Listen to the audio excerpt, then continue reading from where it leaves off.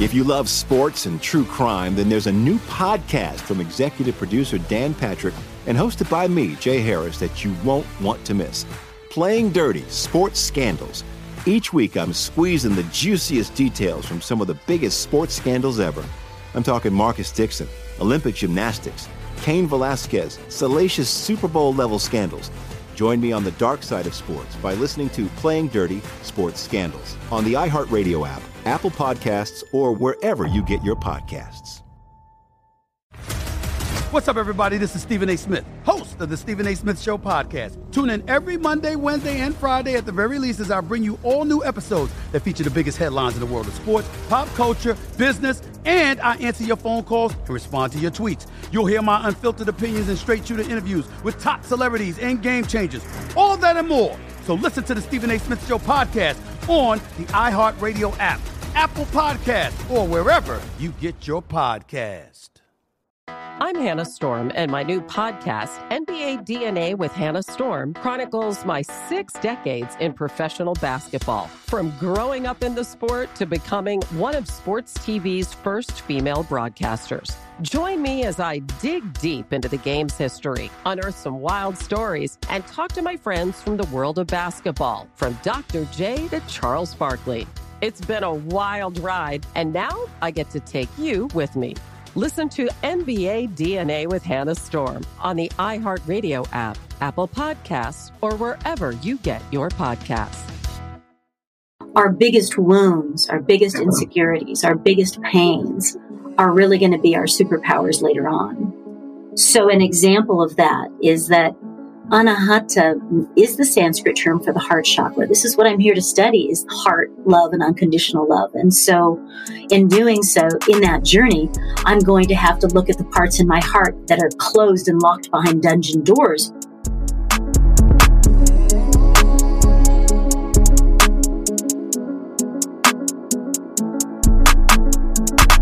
All right, welcome back, everybody. We are here for another episode of Comeback Stories, and today's guest is Anahata Ananda. She's the founder of Sedona's Shamangelic Healing Center. Anahata Ananda blends the compassion and tenderness of an angel and the wisdom and strength of a shaman to guide profound journeys of core healing and spiritual awakening. As a certified high-performance coach, Shamanic Healer, and soul guide, Anahata has guided tens of thousands of individuals through core shifts, helping them to turn their life around and create the life of their dreams. Anahata masterfully creates a safe and loving space for inward transformational journeys that empower individuals to release their fears, open their hearts, and reclaim their power. Welcome to the show, Anahata. It's an honor to have you. It's so good to see you guys again. You were just here in Sedona, and it's such an honor to support beautiful men like you that are using your life lessons and the challenges that you've been through to help others on their journey. So it's my honor and my pleasure.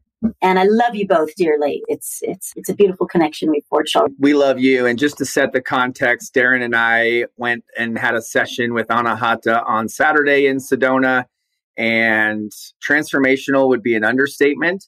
She has left an impact on my heart, and I know Darren will speak on this too. It's healing, it's coaching, it's transformation on a whole nother level. And I know we'll get into that, but I just want to set the context because it will shape the conversation. And I'm sure we'll be referencing some of our own experiences that we had this last weekend. So we always get right into it on the podcast. And we want to know, what was it like growing up for you? Bittersweet for sure. I had a blast as a kid. Nature was my church and I had a lot of energy. So sports and gymnastics and climbing trees, whatever it was, I was all about being outside and adventure. And at home, it was a little scary. I would use one word around my dad in particular. It was pretty scary. He would go dark really fast, and you never knew if you were going to be safe, if he was going to get physical or just verbally intense. And so I think that my escape was nature and sports. And I learned how to be good and not draw attention and kind of play small to not get my dad's attention. And I was also raised in a very loving family. Most of the time it was fantastic, camping and outdoor adventures and skiing. And I had a lot of love in my family, but that one little piece was really intense.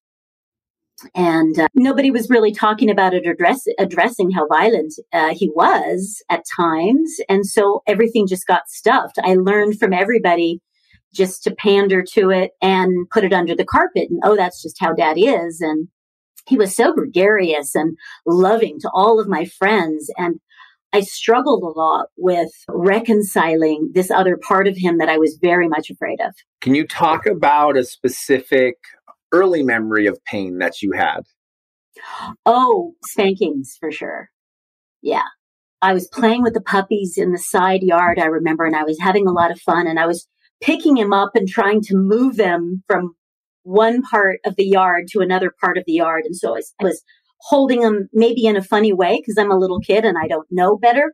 I'm trying to move all of them at once. And my dad saw that and he just lost his shit. He just went sideways and gave me quite a beating, a spanking. And it was really scary because I'm like, I didn't understand. I didn't understand what was happening. And I think that was that. I knew I didn't trust my dad before, but the first time he really hurt me physically, from then on, I hated him.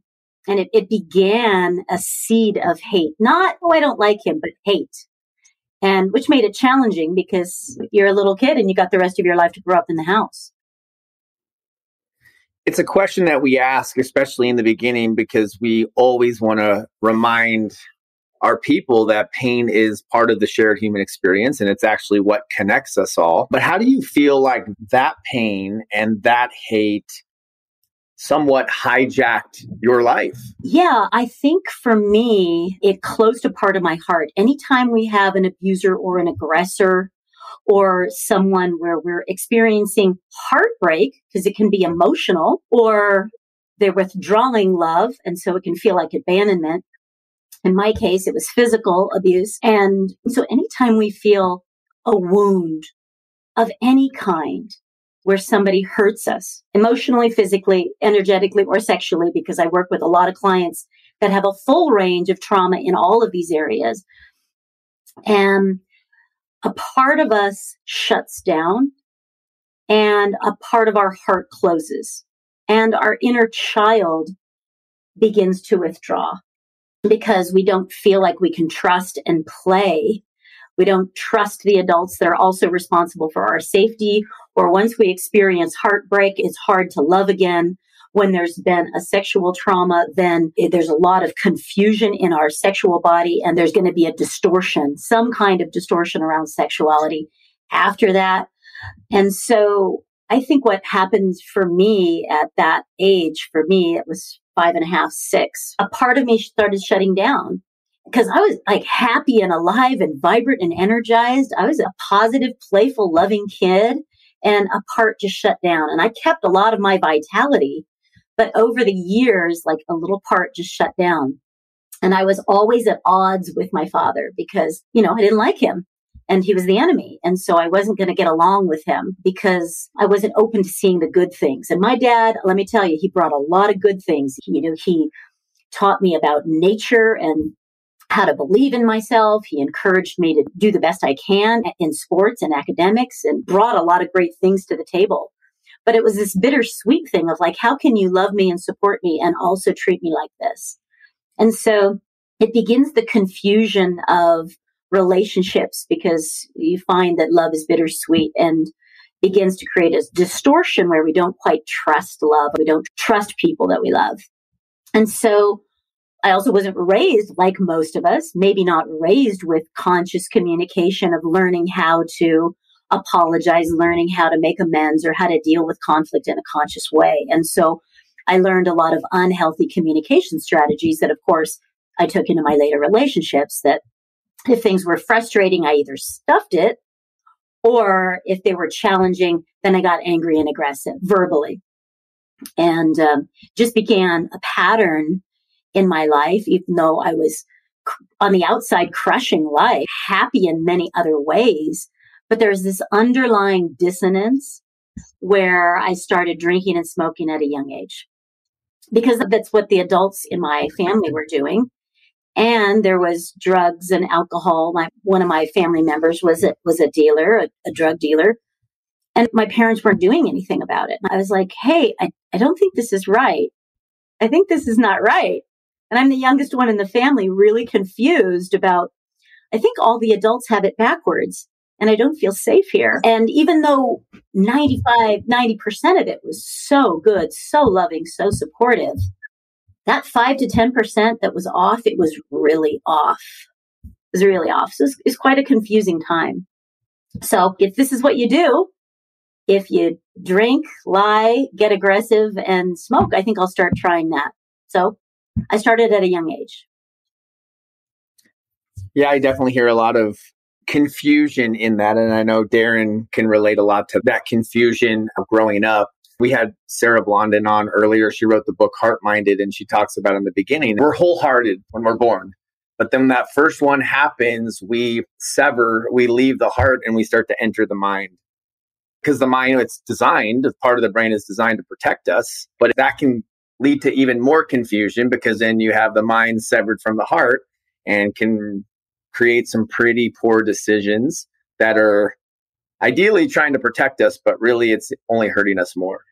It's an overcompensating. It's what we're doing, because most of us that have any kinds of wounds or insecurity, we really don't have the tools or the support or the maturity modeled by those around us necessarily to support that healing, because those people might have been the aggressor.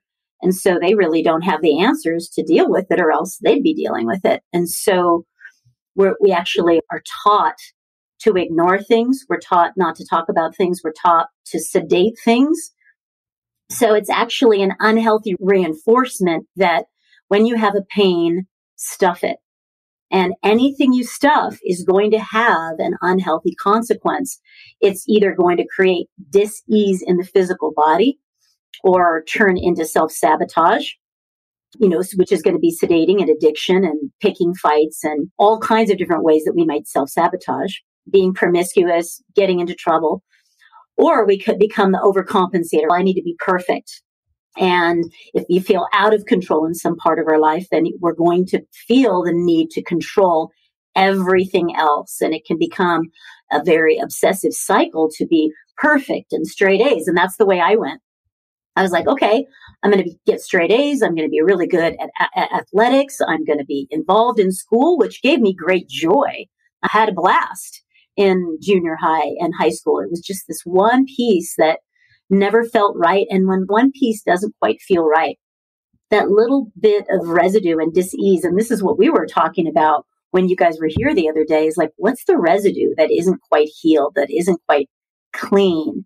And that residue can really create a lot of suffering, because it's going to want to work itself out. So it's going to attract situations that invite it to heal, invite it to be resolved. And it might take us 5 years, 10 years, 20 years before we have the support, the tools, the awareness, and the maturity to actually go and look at those inner wounds way back that have been causing additional problems throughout life and additional challenges. And then we got to go clean up that stuff too. And we were talking the other day about how many messes we made from that place of wounding or unconsciousness. And then now we have a little bit more to clean up. But it is within our means to do that. And we just need the right support and the willingness and the courage to go in and do the inner healing work. And I wasn't able to do that until I was in my 30s. The residue framing that you gave us really resonated with me, because you talked about how we got to look at the weak link because it can topple the whole thing. And that is something that I'm never going to forget. And it is my reminder that this is why the work will never stop. That's right. And our biggest wounds, our biggest insecurities, our biggest pains are really going to be our superpowers later on.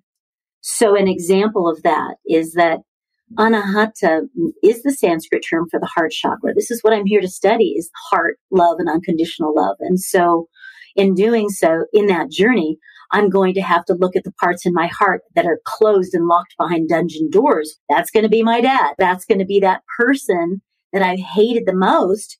And in that journey of healing, we've got to go to that. We did inner child work while you guys were here. We're going to go to that part of us that felt abandoned, alone, afraid, not enough.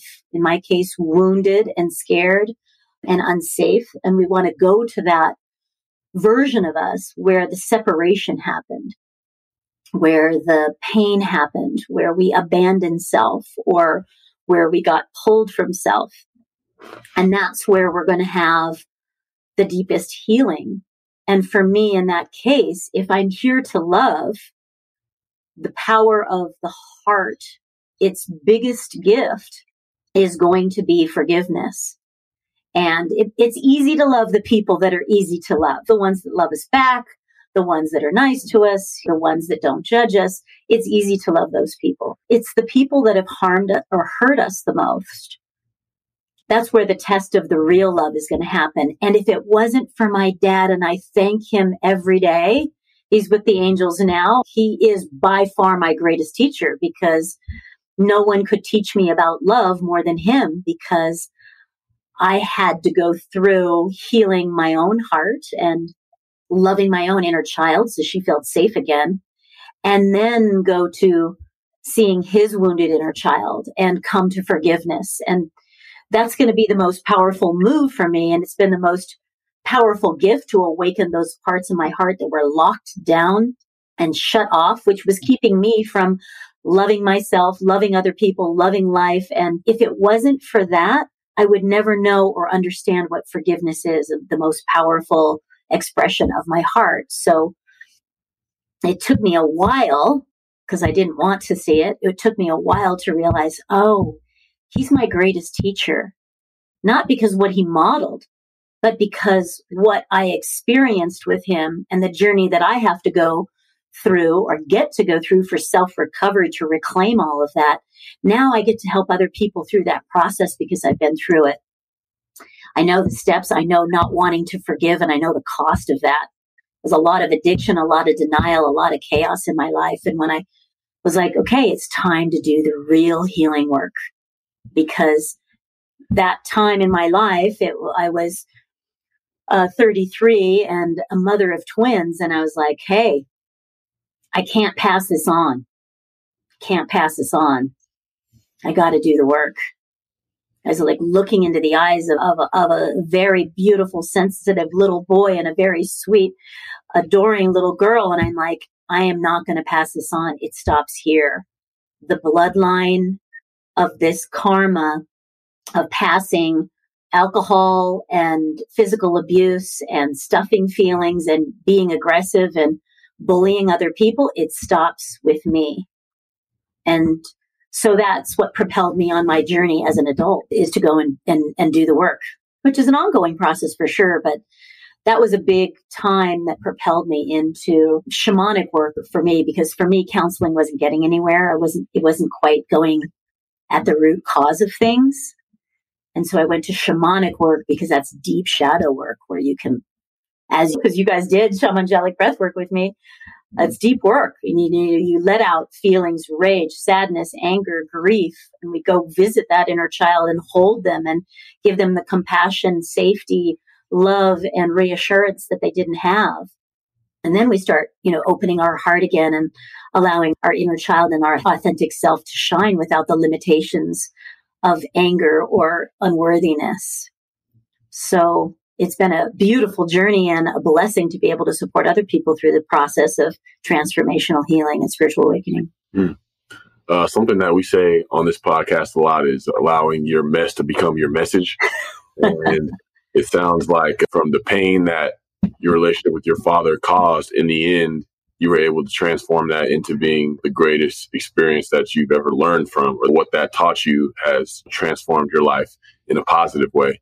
And those are the kind of messages that we like to, express on this platform, because it's not easy to see things that way. It's easy to take that pain and just hold on to it and get comfortable with it and make excuses and justifications over it. But to hear you say that's really changing someone's perspective, and with the depths of spiritual wisdom that you do have and that we're going to continue to get into on this episode, you can't really get there without having gone through it. And that's something else that we like to communicate on here. That's right. Because if all three of us were just born in an ashram, walking on water and everything was perfect, then how could we relate to people? And how could I relate to somebody else? Like, I understand addiction because I was using alcohol to numb and to relieve stress, and it caused way more problems. It didn't make anything better for me. It made things a lot worse. And it took me a while to figure out, oh, this is a poison for me. Alcohol is a poison. It's not making anything better. And it took me a while, and I really gave it a go, guys. And you guys did too. The denial that there is a core issue, and then the secondary denial of the way I'm sedating it, the way I'm numbing it is also an issue, and that we're ignoring and avoiding that. It's a place where we hide. And I want to acknowledge each of you for the courage to come out and talk about these issues, because then we take them out of the closet. The core wounds we take out of the closet, whether that's insecurity, abandonment, whether that's a physical or emotional or energetic trauma, guilt and shame, we take it out of the closet and talk about it. And then we talk about how our coping strategies, which maybe weren't so excellent, but the best we had, maybe that's avoidance, maybe that's blame, maybe that is overcompensating, maybe that's alcohol, drug addiction, whatever it is. Then we start talking about the residue of those not really being the healthiest tools. So if we do the healing work and we talk about the core wounds, and then we say, hey, what's a better tool than numbing? What is a better tool than blaming? What is a better tool than I'm not good enough and the inner critic just punching us in the face every day saying, you're not good enough, you should know better? And how can we evolve? Because that's what has been there for decades. Maybe that was socially reinforced. So I think that's a journey of inner healing, and then learning other tools to put in its place. So we have better resources and support to deal with challenges, and we bring them out of the closet and we actually start supporting each other. So I have a question for you guys. When we were going through our journey, which was deep the other day, when you're going through the shamanic breathwork journey, what was something that you saw or realized or took away that was powerful for you? Something powerful for me was being able to connect with the 15-year-old version of me, and to, put my arm around him and walk with him through certain situations that he was going to come across, and telling him about the things that I had learned, essentially, and just pointing out different obstacles and different little potholes along the way, and saying, you don't have to go try to fit in with that crowd, or you don't have to put these chemicals in your body. So these are all just temporary relief from problems, but not ultimate healing from problems. Relief is only just for a certain amount of time, but that pain's going to come back. So it was just showing him those things, and him just being like, okay, like I get it now, and him respecting me now for returning home to the path that I could have been on all along, but really me going astray taught me more than me just being perfect the whole way. So it was cool to be in touch with that younger version of myself. And I feel like we all have to get there, because we can be 40 years old and own a business and be somebody that people look up to in our community, but we could still be operating from the pain of our 8-year-old versions of ourselves. So I feel like me being able to get to that level in that breathwork session was extremely important for me. Yeah, I want to acknowledge that, because one of the things that you had mentioned was about abandonment and this reconnection of you with your 15-year-old self. Now, he doesn't have to feel like he has to do this all alone. And what you went through, and you got to see your weaknesses, and you got to see the pressures of what it's like at sports at 15. Well, where you are now at the NFL, there's more pressure, there's more stress, there's more challenge, and you had to level up. You had to figure out in advance what the potential distractions are that could topple the whole thing. And now that you're super clear about so much of that, this is why I think you're stronger than ever. And you're definitely going to have an epic season, because you're all there now. you're all there. There's not a part of you left in the past. There was a part of me left in the past. Like, you all in, all there, and strong and present and capable. Like, that's unstoppable, dude. That is unstoppable. And I'm excited to see wherever you go, whether it's with football or anything else, like when we're whole, when we're committed, and we're also aware of, you know what, I've already been down that path. It's a hard no. Or we feel the moment we start to self-abandon, whether it's about substance or something else, because there's a lot of ways to go sideways when there's a lot of power, fame, and money. And you now know what it feels like to self-abandon, and you've walked well down that path and back. So even if something else decides to knock on the door to invite you to pull off path, you already know what that feels like. And that commitment to self is really exciting to see. I heard you talk about before how we have these thoughts or perceived truths in our mind that we need to get rid of, exchange for a new story. That's what Donny and I talk about on here. Donny says it a lot. The only story that matters is the story that you tell yourself. I want to get into what that story was for you in just a second. I want to ask you, what was your greatest moment of adversity in your life? Because we like to, bridge the gap for people that are listening that may be going through that moment of adversity right now. And for you to have all this wisdom, you've had to have already gone through it already. So what did that moment of adversity look like for you? I think that's a daily practice. I definitely think, Darren and Donny, that it's an ongoing journey.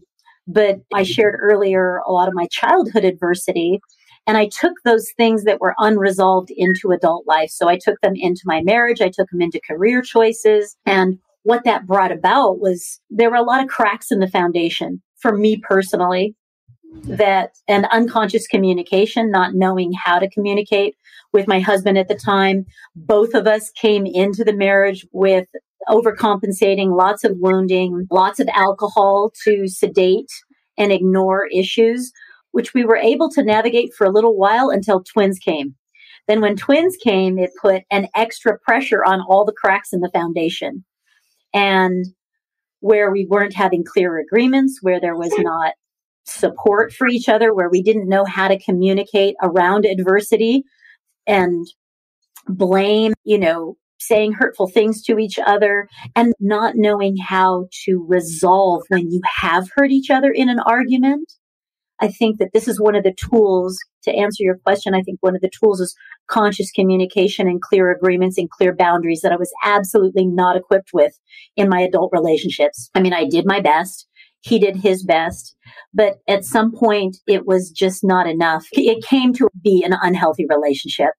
And it was time, for lots of reasons. I chose what I call a marital liberation, which is also known as divorce, which was really, I think that was my biggest adversity, because for me at a soul level, my devotion to family is very high. The family unit to me is a high priority. And so it had to be really bad. And there are certain situations, and I won't go into those details, just to honor and respect all parties involved. But there are certain situations that I would actually choose the walking papers. There came a certain point where I'm like, okay, if this is showing up, I'm out. I just cannot, will not, at a level of integrity, I will not compromise when it comes to this, which meant I was going to be a single mom with twins. And I think that was my biggest adversity of, okay, I'm letting go of the family unit. But it was such a self-preservation choice. It was an integrity choice. If I stayed in that, the level of self-abandon and the level of chaos that would have ensued would have not been good for me, and definitely not for the kids, because I was so deeply committed to not pass these patterns on to my kids. I didn't want to be passing on anger, resentment, even just verbal violence and intensity. I wanted to bring happiness and an integrated version of myself to the parenting process. And I fell in love. I am deeply in love with my kids. They're twins, a boy and a girl. And again, my greatest teachers, because if any way I would be out of balance, I could see it in their eyes. I could see that if I wasn't in harmony internally, that it was going to come out and negatively affect them. And of course, I would never raise a hand to them, but I'll tell you, the intensity of unresolved anger or overwhelm or stress or worry and not having the tools. Yeah, I think that the biggest motivator was to be a better mom, because I had so much love and we had such wonderful connections that I needed to get my shit together, like at the next level. And so I was also coming out of that marriage with a lot of anger and disappointment and sadness and grief that I just didn't know how to process. Most of us don't know how to process our emotions healthy, our watery emotions. And we talked about this when you were here the other day. We talked about grief and sadness and depression as emotions that are asking for attention.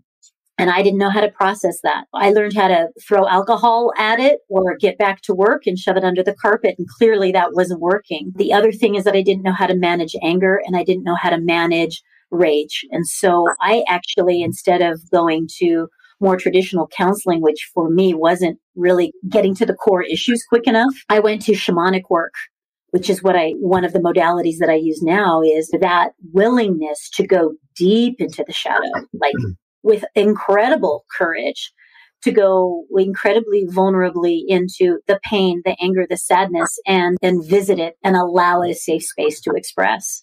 And that was so cathartic for me, so healing for me. Decades of emotions that had been oppressed got released, and the heart starting to awaken and connecting to my true essence of self was coming home again. I was finding who I was before all the layers of the stuff came on and I lost myself and then sedated myself and then guilt and shame for the choices made from those more unconscious places. So it was a lot of forgiveness, a lot of healing. And then I dove into personal development courses and work and training so that I could have better tools for managing challenges and communicating and clearer boundaries.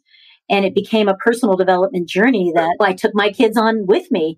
And it gave me the tools to be a better human, to be more whole, to be more playful, to be more loving and compassionate, so that I could be able to be a conscious adult, still co-parenting with their dad, even though we weren't together. It was like, just because you've divorced doesn't mean you don't still have to deal with being a co-parent with somebody that you haven't forgiven. Like, better get that sorted. And I dove in quickly because my priority was the kids. And to this day, this is the work that I do because I want to support other people that are going through challenges, whether they're sobering up or they're going through marital relationship challenges, or they're just wanting to step into their soul mission and they're, really stuck on a path that isn't soulful.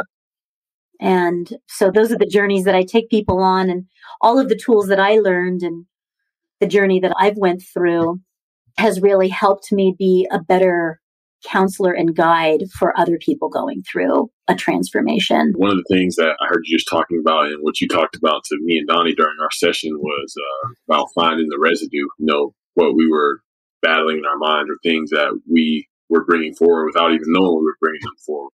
And I want to ask you, how did you transform or eliminate that residue coming from, a broken marriage into being a single mother, which can seem daunting and seems like, and it literally is the hardest task in the world today, in my opinion. How were you able to transform that story into a positive one where you can find the joy in such a great task instead of victimizing yourself and finding how it could be so hard, but instead of seeing a positive light? How were you able to do that?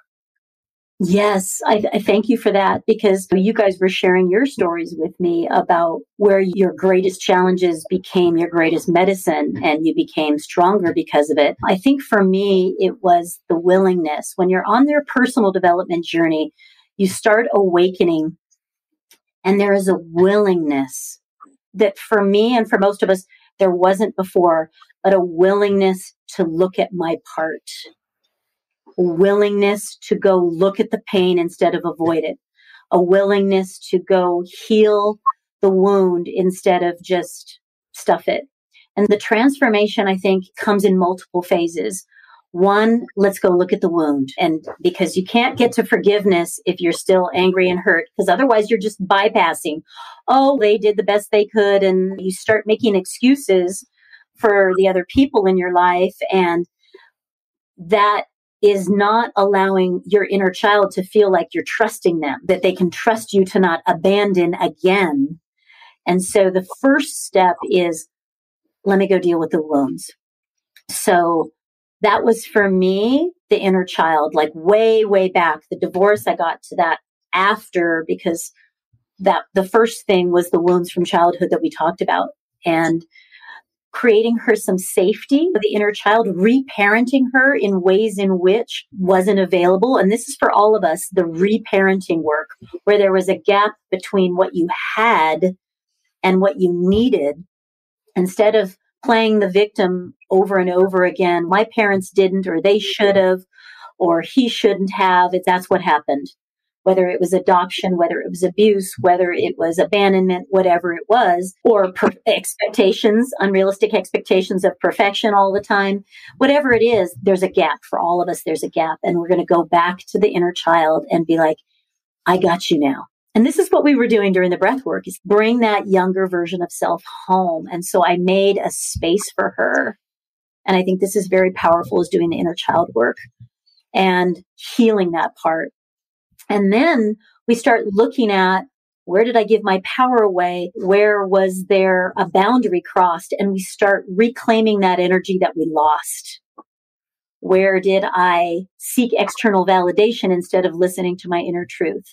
Where did I seek approval of a family member instead of love and acceptance for what felt right for myself? And so I think that begins the journey of reclamation, where we go back and look at all the places where we lost a part of ourselves, where we said yes when we really meant no, or where we took on somebody's stuff that wasn't ours.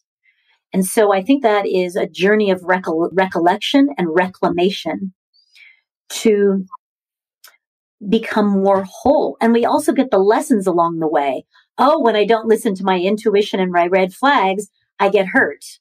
When I stuff my feelings, I get drunk. And so we start to see correlations between the unconscious choices that we made. And yeah, we might have made those at 6 or 12 or 18. It's not about judging or criticizing that version of ourselves, because heck, they did the best they could with often tools that are completely incapable. A lot of the tools that we were modeled weren't working. And so we get to bring forward some compassion and forgiveness for those versions of ourselves that did the best we could.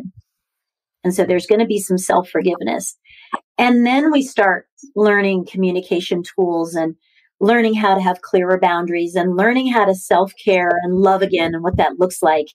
And then we can get to forgiveness. It took me a long, long time, many years of core healing and personal development work and tools for me to stand like in front of my dad and say, Dad, I love you and I'm sorry.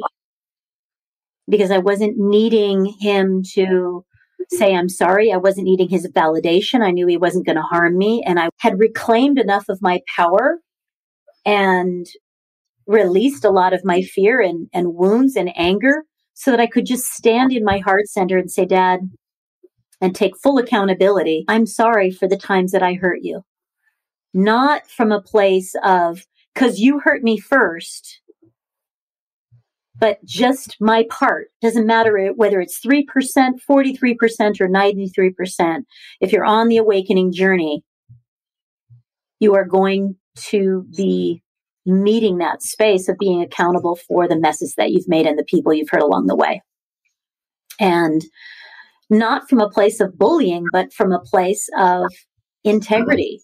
If you've made a mess, if you've hurt somebody, even if it's 20 years later, hey, I'm sorry. So that was a big healing shift for me, to have enough wherewithal to be able to stand in my Father's presence and not fear him and not judge him and not expect anything from him, and just stay in my heart and say, I'm sorry for where I hurt you. And was very healing for the both of us. And that doesn't mean that they're going to change a darn thing. It's not about expecting, okay, now your turn to apologize. No. And he didn't. And he doesn't have to, because that's not what I need from him. I'm filling in that gap. I get to actually bring compassion and forgiveness to him, which was incredibly healing. He didn't have the tools and the consciousness or the ability to say, to be accountable and to say, I'm sorry. That was not within his means. And it doesn't have to be. I have closure on my end. And now it's my responsibility, if I'm choosing to be in that space of accountability, is say, I'm sorry. It's powerful. And I think what I heard in a lot of what you just said was all healing, change, transformation, and love happens from the inside out. And I love how you broke down forgiveness, where we have to go inward. We have to forgive ourselves. We can't bypass the stuff that lies within, right? Like you had taught me that if we don't get to the core wound, if we don't dig it out and heal ourselves, it remains hidden. And then our subconscious still continues to make decisions from this place. And I think that is a big piece of even the residue. There's the root cause, but then even the residue. And even earlier, we were talking about how that one piece of residue or the weak link can trip us up and destroy the whole thing. And that's another nugget that I'm never going to forget, because what I hear is the work can never stop. The work can never, ever stop. And having access to someone like you, I don't want it to stop. Even the tough work and even the tears and all of it, this is it. This is the process. And it's freaking beautiful. Not always easy. It's not always, and it is like the lotus, the petals that keep opening up. It's a journey. But I will say it does get easier. The first steps are a little tough sometimes to look at your stuff or to go into places that you've been programmed and avoid and you've shoved under the carpet for a long time. There's lots of reasons why we don't want to go into the closet. Like compassion for everybody that is standing at the edge of that going, I don't know if I want to open that can of worms. And what does happen when you do the inner work, when you do the inner child work, when you do the shadow work, when you learn and take accountability and evolve your choices to be more conscious, what happens is it gets easier. That becomes your subconscious instead of the old program of I'm not enough. And so if there's a residue, I forgive everybody else, but I don't forgive self, then the inner critic is still going to be running the show. You're not enough. You should have been perfect. Even in the personal development journey, we're going to expect perfection, and it just isn't that way. And I'm falling and floundering all the time, guys. I'll teach something, and that very same day, I'll trip over it. And so there is a level that I'm still dancing around of self-compassion and self-love that is still my classroom. And to just see everything as your classroom, whether it's an emotional intensity like frustration, if there is like tension in a relationship or something that doesn't quite feel right, it's probably because something wants your attention there. And instead of steamrolling that, I've been learning, and it's a process, and some days are easier than others, some days are better than others, that we're able to catch that before it gets to a massive meltdown, a massive breakup. You're able to get at an issue because you're learning and you're growing and you're paying attention more. There's a lot more awareness. You're tracking yourself more, watching your emotions, watching when there's chaos, you see it as an opportunity, maybe not right immediately, but on the personal development journey, after you have your tantrum about the thing, then it's, okay, what is this teaching me? What is it showing me? What needs my attention here? What's wanting to evolve or heal or realign? And when we get curious about those things, we make the changes long before it gets to a massive meltdown or total chaos. And we get better. This is the great thing, is that it's not always as challenging as it is maybe at the very beginning. It gets easier and we get better. And then what happens? We start showing others how to do it. When you are better at it and you've moved out of a pattern, well, then show other people how to get through it. and be humble and willing enough to say, and I'm still working on this. It's a work in progress. But I have gone from A to B. Now I'm going from B to C. And it's okay. There's going to be a lot of gentleness with self, but also accountability and honesty that keeps us on track. And yes, having mentors, guides, teachers, coaches that can see your blind spot. And Darren, let me ask you, what is a benefit of having a coach that watches what you're doing and how you're doing it to give you pointers to become better? Like, how does that help you? And how is that different than if you were just in your own space trying to see yourself? I feel like there's always going to be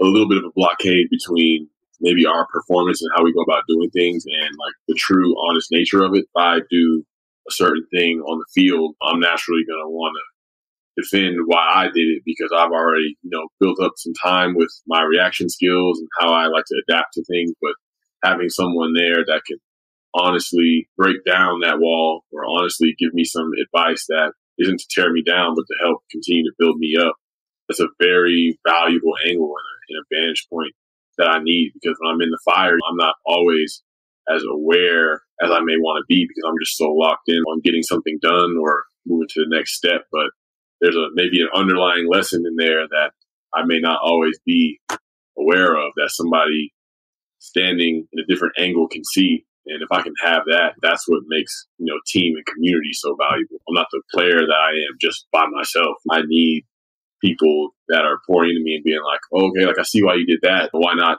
try this? Why not sprinkle a bit of this in there? Try this. And that's what allows me to keep my mind open. I feel like being coachable is one of the greatest qualities that somebody can ever have. They want to keep elevated. So it's great to have that angle. We always think we know how to do things the right way. And there are a lot of times where we do know and we do have a great knowledge for things, but there are plenty of times where that's not always the case. And we may need a different viewpoint on something, and we never know how transformational and impactful that viewpoint could be. Yeah, I think that's fantastic. I think two things you said. Hey, a coach that can see something that I can't. I think that's super valuable, especially when you're going through your healing journey, is that somebody might be able to identify your blind spot or where you're leaking your energy or where you're giving your power away or you're not speaking your truth or you don't have the skill to communicate a clear boundary. I think in personal development, that's really valuable, definitely. And the other thing that you mentioned is team. I think it's super important to have a tribe around you that want you to shine. And that might mean that all of us have maybe shifted out of certain circles of friends or party buddies or whoever, where maybe not the best version of us is nurtured in those circles. And so the other thing that's important on the personal development journey is to surround yourself with people that are also wanting to be the best version of themselves, that are not stuck in the patterns of blame and shoving their issues under the carpet, because those are not necessarily habits that you want to be around or improve. And surrounding yourself with a tribe of people that are also walking the journey of personal development, that are working on these things. Maybe they just learned a thing that they can help you, or you learned a thing, or you can encourage them to get back up or to get out and write the book or take the next level of their dreams. And I think that the tribe is going to be very important in personal development. And I had to leave. I chose to let go of certain circles of influence that were negative or victim-oriented, or that lack consciousness, or just not dealing with their own issues and sedating a lot or avoiding a lot. And I'm like, these are not the people that I want to have surrounding me. They don't want the best for me. And I want to surround myself with people that are really rocking this, like living their best life, all in, that I respect. They're in integrity. They are doing their work and they're making a difference and they're being impactful in life. And that's why the three of us were attracted together, because I see you guys doing that. You're doing your work. You're showing up. You're humble and honest. You're improving all the time. There's a desire, teachability, coachability, like you said, Darren, there's a desire to improve. And for both of you, I see such beauty in the impact that is having on other people. And I want to surround myself with people that are impeccable leaders and that choose to be doing impactful work that's making a difference and leading people in the right direction in life. Thank you guys, because you're my people. Your vibe attracts your tribe. Yes, exactly. And we get to see what our tribe was in our lowest moments. The conversations, the media, how we spent our time, what was our values, what was important, how we spoke about ourselves, how we spoke about other people. And like that is really shifting. So I have a question for each of you guys again, because we brought this up earlier, is what was, because one of the questions I asked you guys while you were here is, let's identify some of that residue that might still be working in the unconscious that the journey helped to bring awareness to. So what was something, we'll start with you, Donny, this time. What was something that you feel is a residue that is getting in the way for you? Or that is like looking for evolution or evolvement? A big piece of it for me is just, it's the inner child, and to be able to write these new tenets. We've been bringing up the 4 agreements a lot lately, and this whole idea of domestication and agreeing upon certain things, because that's just what we do. We give our power, we put our parents and teachers on pedestals, and we believe that they have the truth. And I think for me, I know my parents were doing the best they could with what they have. And it's so much easier today to invite compassion in and understand the way they were raised and the tools or lack of tools. I don't think they were having conversations like this. I just don't think they were accessible. So it allows me to own it and stop blaming, and also offer compassion and forgiveness to understand that they were just doing the best they could with what they had. And for me, it's all to be able to see this new truth and again, rewrite or break, if you will, the generational dysfunction, which I think even if you think you have the perfect family, I can promise you there's generational dysfunction in there somewhere. And to me, it's about legacy and just leveling it up and not using what I saw or what I didn't get or what I got as a kid as an excuse to basically hijack the rest of my life. So it's just ownership. It's taking ownership and taking personal responsibility to look at my stuff every single day through my own coaching, getting coached, getting help, journaling, and just really understanding that I have to stay in the work, because that word residue is resonating a lot with me these last couple of weeks as you've mentioned it. And I just want to be free. You mentioned willingness earlier, and that word runs so deep for me because I believe willingness equals freedom. They equate, because the more willing I am to do the work, look at my part, the more willing I am to be of service, the more willing I am to go to any lengths, the more free I can be. And when I'm not, I have a little mantra pattern interrupt I use, and I say, Donny, how free do you want to be? And it brings me right back to my rock bottom, because I don't shut the door on that. That is what fuels me into action, to get off of my butt and pick up the phone when somebody's maybe calling at an inconvenient time for me that I know needs some help. That's what comes up, that question, and it just stops me in my tracks every single time. And I always say, it's not about freedom for myself, it's freedom from myself. And in that is like the essence of service and just being and the work. And that is freedom. And I just want to be free. Yeah. And that doesn't mean we're not making a difference and that we're just a Peter Pan. It's also the freedom to level up, but the also freedom to create a life that is not bound by contractions or old wounds or limitations. What I'm hearing, which I love, is that forgiveness of what our parents or our ancestors brought to the table. If totally optional here, if we're participating in evolution of our species, then it's our responsibility to improve upon what was given us. It's our responsibility. Now, if we're choosing not to evolve, we can just stay in the tantrum victim space and squander life. And then at the end of life, not have contributed to the evolution of humanity, which is totally optional because we have will. And at a soul level, the people that are tuning into this know that they're here to evolve, or they wouldn't be listening to this podcast. They wouldn't be your fans, or wouldn't be your followers if they aren't actually wanting to level up, be impactful, make a difference in life, and follow their soul mission, and not just go through life as a flat line and at the end be filled with regret or indifference about life. This is about living all in. So, of course, we're going to have to release the shackles and break through the limitations that we acquired through our programming, or heal the wounds that created a separation that aren't allowing us to really, or providing us the empowerment to go forward, really creating a thriving life, clear of residue. Good. I love that. I love that. Okay, Darren, what about you? Where are you tracking some residue for yourself right now? The residue that I recognized was seeing how much my life was built around avoiding rejection. When I was younger, constantly being told that, I wasn't black enough just because of the way that I talked or, dressed or carried myself. Things like, I remember I was in sixth grade and I had like a girlfriend or whatever. I show up at this little party, teen club area, and she's with another guy there.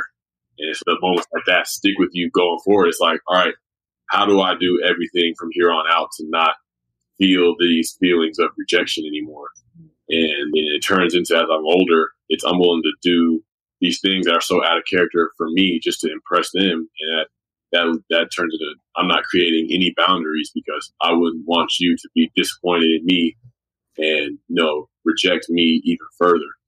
And that turns into wanting to perform to please you, wanting to do everything to please you instead of pleasing myself. And that creates that distance between me and that younger version of myself who's just sitting there, what happened to me?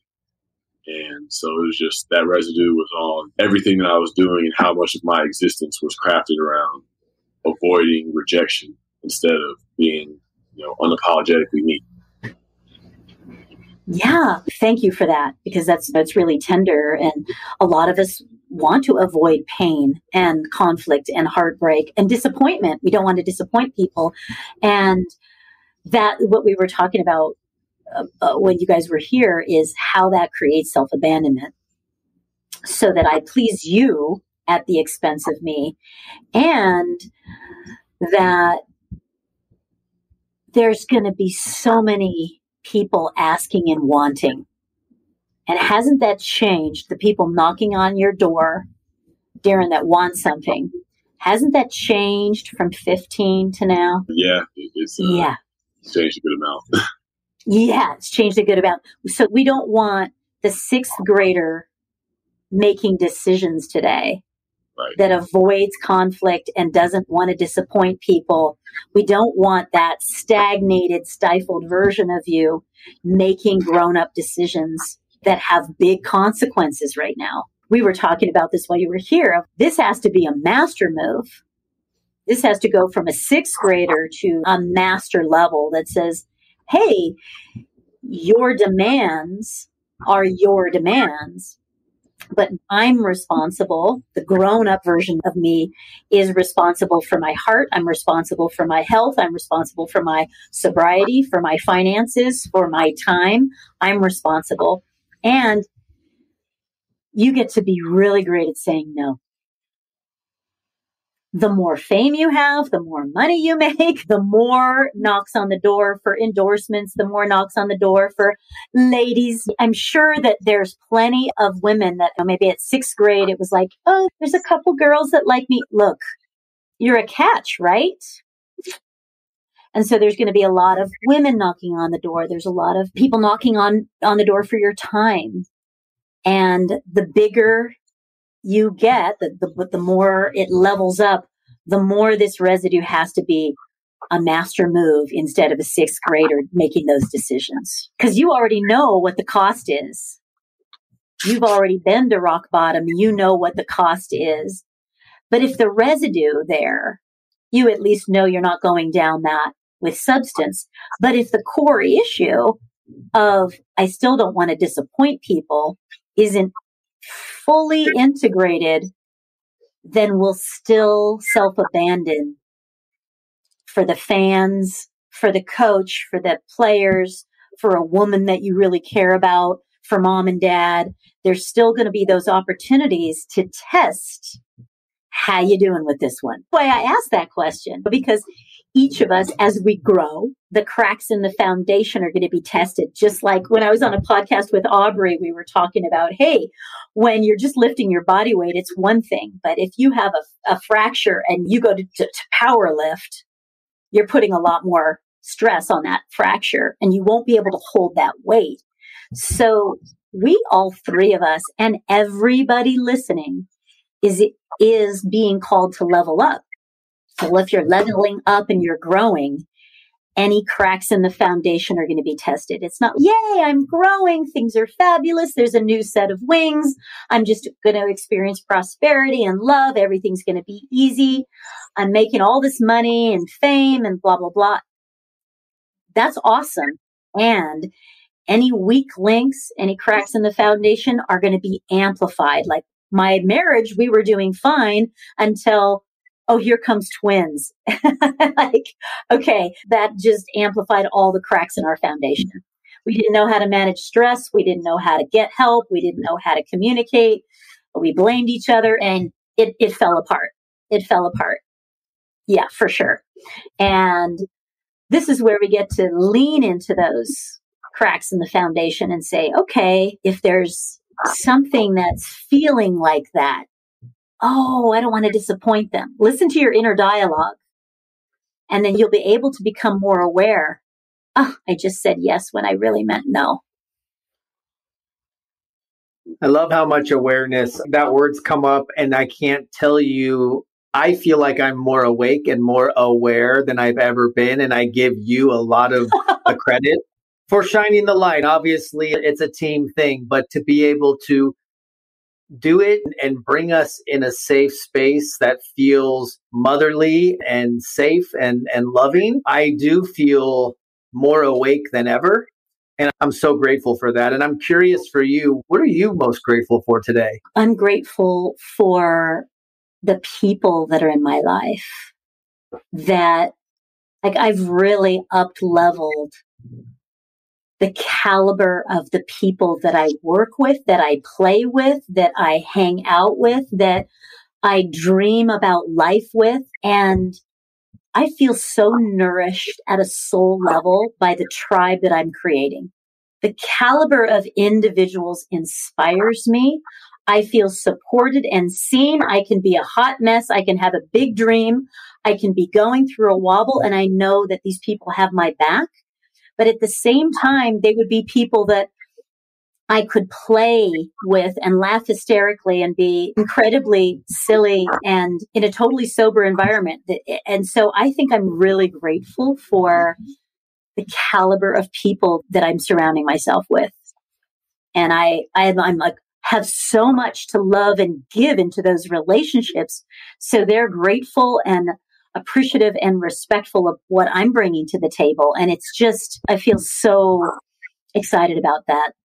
Of course, my relationship with my kids, because I did a lot of that inner work, we have great adult relationships. They're 23 now and we're close. They tell me everything and they want to hang out with their mom. Like, that's so cool. We're rock climbing and playing games, and we're planning a backpacking trip, just the three of us this summer. And I feel grateful that I can be a better human and a beautiful, loving soul in my relationships. And I love what I get to do in this life. I unchose working in New York City in corporate, like suit and the whole deal, being very professional and successful, but it was soulless work. I was good at it. I was acknowledged for it and I made money for it, but I wasn't as lit up and alive about the work that I do like I am now. I love that I get to support people through their healing journey. I love that I get to work with men like you that are pillars of light in the community, and that by just supporting you guys, even just a little bit, and if you hold stronger, then I know the foundation will reach thousands and thousands of kids. I know your podcast will change thousands and thousands of lives, and that lights me up. I'm so grateful that I get to be an earth angel. I get to be a spiritual cheerleader. That's so cool. Like, this is what I get to do. I get to hang out with guys like you. Like, life's great. Life is great. Somebody needed to hear that. The fact that you were willing to choose work that is in alignment with your soul and with who you are at the, essence of your being above, what looks like success on the surface, or what looks like it would please people in the moment, but really it's just fading, it's just fleeting, and things that don't fulfill us, really. And on that note, if you had a piece of advice, maybe a quote, maybe a phrase that you would give to the younger version of yourself that was struggling to find her way, struggling to find her role, her niche in this world, what would you say to her? Follow your heart. You're enough, and be you. Do it your way, and play and laugh along the way. Like, live life from your heart, and live it for yourself first, because then from a full place, you'll be able to bring creativity, joy, gifts, your passion, your most powerful gifts. You'll be able to give those from a full place, and follow your heart. 100%. Follow your heart. That's always going to lead you to the place that brings you the most joy in life. Yeah. Follow your heart. And then what would you say to somebody who maybe knows the biggest thing holding them back, but doesn't know what to do with it? What would you tell that person? Come and visit me. So I would say, hey, and this is just one of my teachers said, hey, follow those people that are getting the results that you want. So if you know that you want to go somewhere, but you don't know the how, and somebody is already there, go study, go train, go learn from that person. Someone who's getting the results that you are looking for, whether that's in health or finances or in relationships. Follow the people that are getting the results that you want. There's lots of things where all three of us and those listening didn't know the how. So we either figured it out through trial and error on our own, which is a big, steep learning curve, or we also say, hey, who's done this before? What do I need to prepare? If I wanted, you guys saw from my living room, a beautiful summit here, Thunder Mountain. If I want to get to the top of Thunder Mountain, what do I need to get there if I've never been there? Okay, I need to know the trail. I'm going to need water. I'm going to need a hat. I'm going to need to probably train a little bit because it's a tough hike. I've been up there. And so having the GPS figured out is great. Then it's like, what do I need to do to prepare myself to get there? I might need a tool. I might need, if I have a wound or an injury, I might need to heal that first before I go take a 10-mile hike. And so learning, preparing, and then you just got to take the steps. And the steps will start to teach you. Your steps, the more aware your steps are, you'll start to feel like, am I enjoying this? Am I going on this summit because it's somebody else's summit, or am I following somebody else because I don't really know what my summit is, and enjoying the journey. And I think we're going to need to learn maybe some tools or skills that we don't currently have. And you'll get lost and you'll feel it. And so you might need to ask for directions to get back on path, or to backtrack your steps to get back on path. Yeah.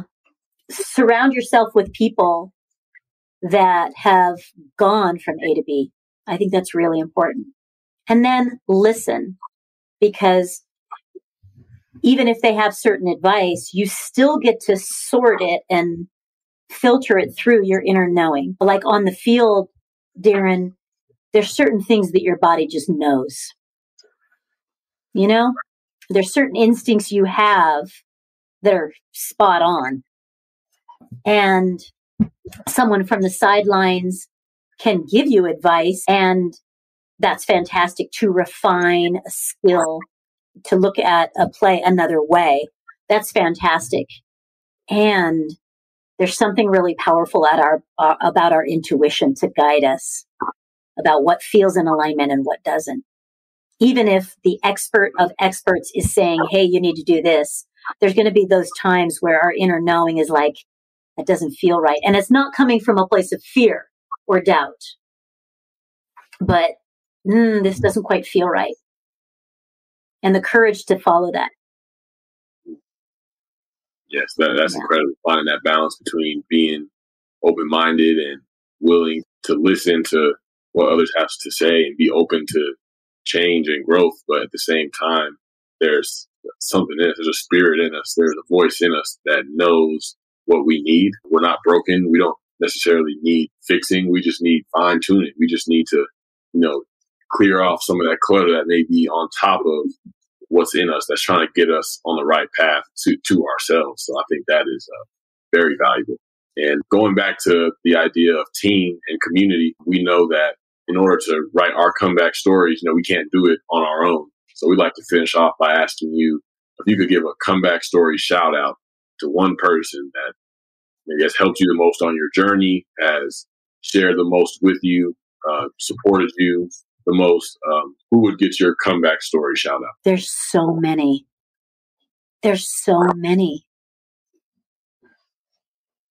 I think initially the first shamanic healer that helped me completely release a lot of the shadow density was a game changer. But I have had so many different friends or family members show up at different times to provide incredible amount of support for me. And different people show up for the journey depending on what I needed at the time, whether that was a model, a role model, or somebody that had a tool or a book or a lesson that I needed, or just encouragement or a shoulder. And my journey's been like 20 something years now, 24 years now. It's been a team of people, beautiful teachers, family, friends. And of course, I have to say, my father has been by far my greatest teacher, because I got to have access through my relationship with him to the most beautiful parts of my heart, so that anyone that walks in the door, and I have clients that are all walks of life, that are ex-cons, that have been convicted of rape. I have people from all walks of life, people that are cheating in marriages right now, that are like in sex work, people from all walks of life. And they all have the same level of compassion from my heart. And I could not have gotten to that place to be able to access non-judgment no matter what the story is. And it stretches me sometimes, but my dad stretching me first in the heart space by far has provided the most powerful tool that I have today, is my ability to love somebody regardless of what they're going through. And that, I think, is a healing gift I could not be having without him. So shout out to my dad. Shout out to Dad. Where can our guests and the people listening track you down? Because you must track her down. And if you're in Sedona, you better find her if you really want to take your healing and take your awareness and awakening to a whole nother level. First of all, free gift. We didn't mention this before, but I want to give everybody a free guided visualization to balance the feminine and masculine within.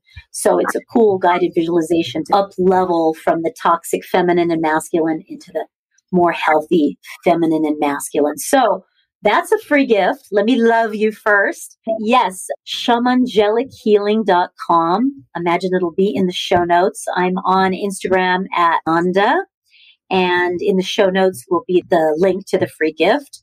I'm here in Sedona, and I do private sessions, groups, and I know that you're going to bring a men's group here soon here to Sedona. And so anytime you want to bring tribe here, or you've got friends or a group of people, then we can do a Shamangelic breathwork like I did with you guys. And there's online coaching and things like that. And there's online courses. And a lot of people are loving the Shamangelic Healing podcast because that's a free way to get access to great content. Because I go deep. We're going to have both of you guys on the show. So stay tuned for more of this magic that we're creating. And so that's the Shamangelic Healing podcast. And you can find me here in Sedona. And I'm so grateful to each of you for being role models, for being vulnerable, for being courageous, and for walking your journey publicly so other people can learn and watch as you do this. And so I'm so impressed. I'm so grateful and have so much love and respect for you, brothers. I know it's just the beginning of magical things that we're going to be creating together. So thanks for having me on the show. Yeah, thank you. We want to acknowledge you right back. The level of transformation and healing, and like I mentioned earlier, the awareness and just your love and ability to hold space and your willingness to come on and make time for us. I know how busy you are, so it is certainly a gift, an honor, and a blessing to have you on Comeback Stories. So yes. Thank you. Yes. Thank you I so love much. it. Thank you for helping us, dive way deeper than the world around us may want to go. We want to stay where it's comfortable, but you helped us take it to a very uncomfortable level. And but through that there's healing, and through that there's transformation. So thank you on behalf of all the people that you've worked with and all the people that are listening and that will be transformed by you. Thank you. We appreciate you. Oh, yes. And for those of you listening, you're our people, right?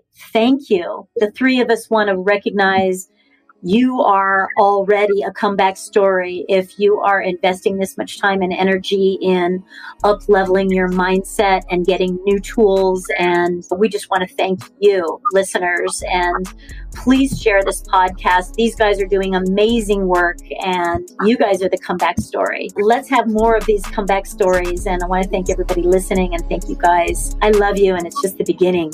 Magical things ahead for sure. This is what I represent. Staying true till I'm 6 down. It might take a little bit, but every king's gonna get crowned.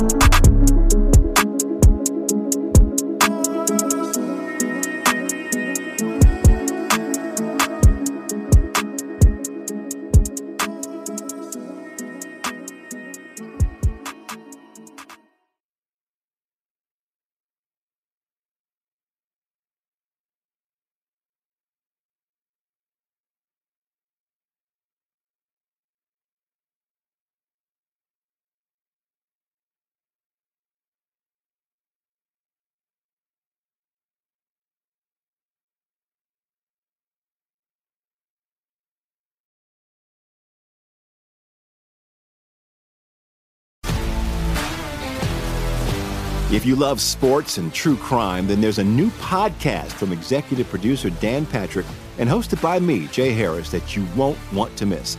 Playing Dirty: Sports Scandals. Each week, I'm squeezing the juiciest details from some of the biggest sports scandals ever. I'm talking Marcus Dixon, Olympic gymnastics, Cain Velasquez, salacious Super Bowl-level scandals. Join me on the dark side of sports by listening to Playing Dirty: Sports Scandals on the iHeartRadio app, Apple Podcasts, or wherever you get your podcasts. What's up, everybody? This is Stephen A. Smith, host of the Stephen A. Smith Show podcast. Tune in every Monday, Wednesday, and Friday at the very least as I bring you all new episodes that feature the biggest headlines in the world of sports, pop culture, business, and I answer your phone calls and respond to your tweets. You'll hear my unfiltered opinions and straight-shooter interviews with top celebrities and game changers. All that and more. So listen to the Stephen A. Smith Show podcast on the iHeartRadio app, Apple Podcasts, or wherever you get your podcast.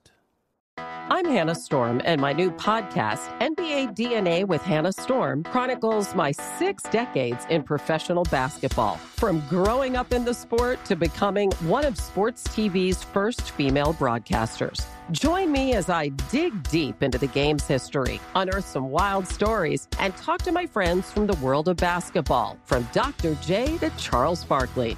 It's been a wild ride, and now I get to take you with me. Listen to NBA DNA with Hannah Storm on the iHeartRadio app, Apple Podcasts, or wherever you get your podcasts.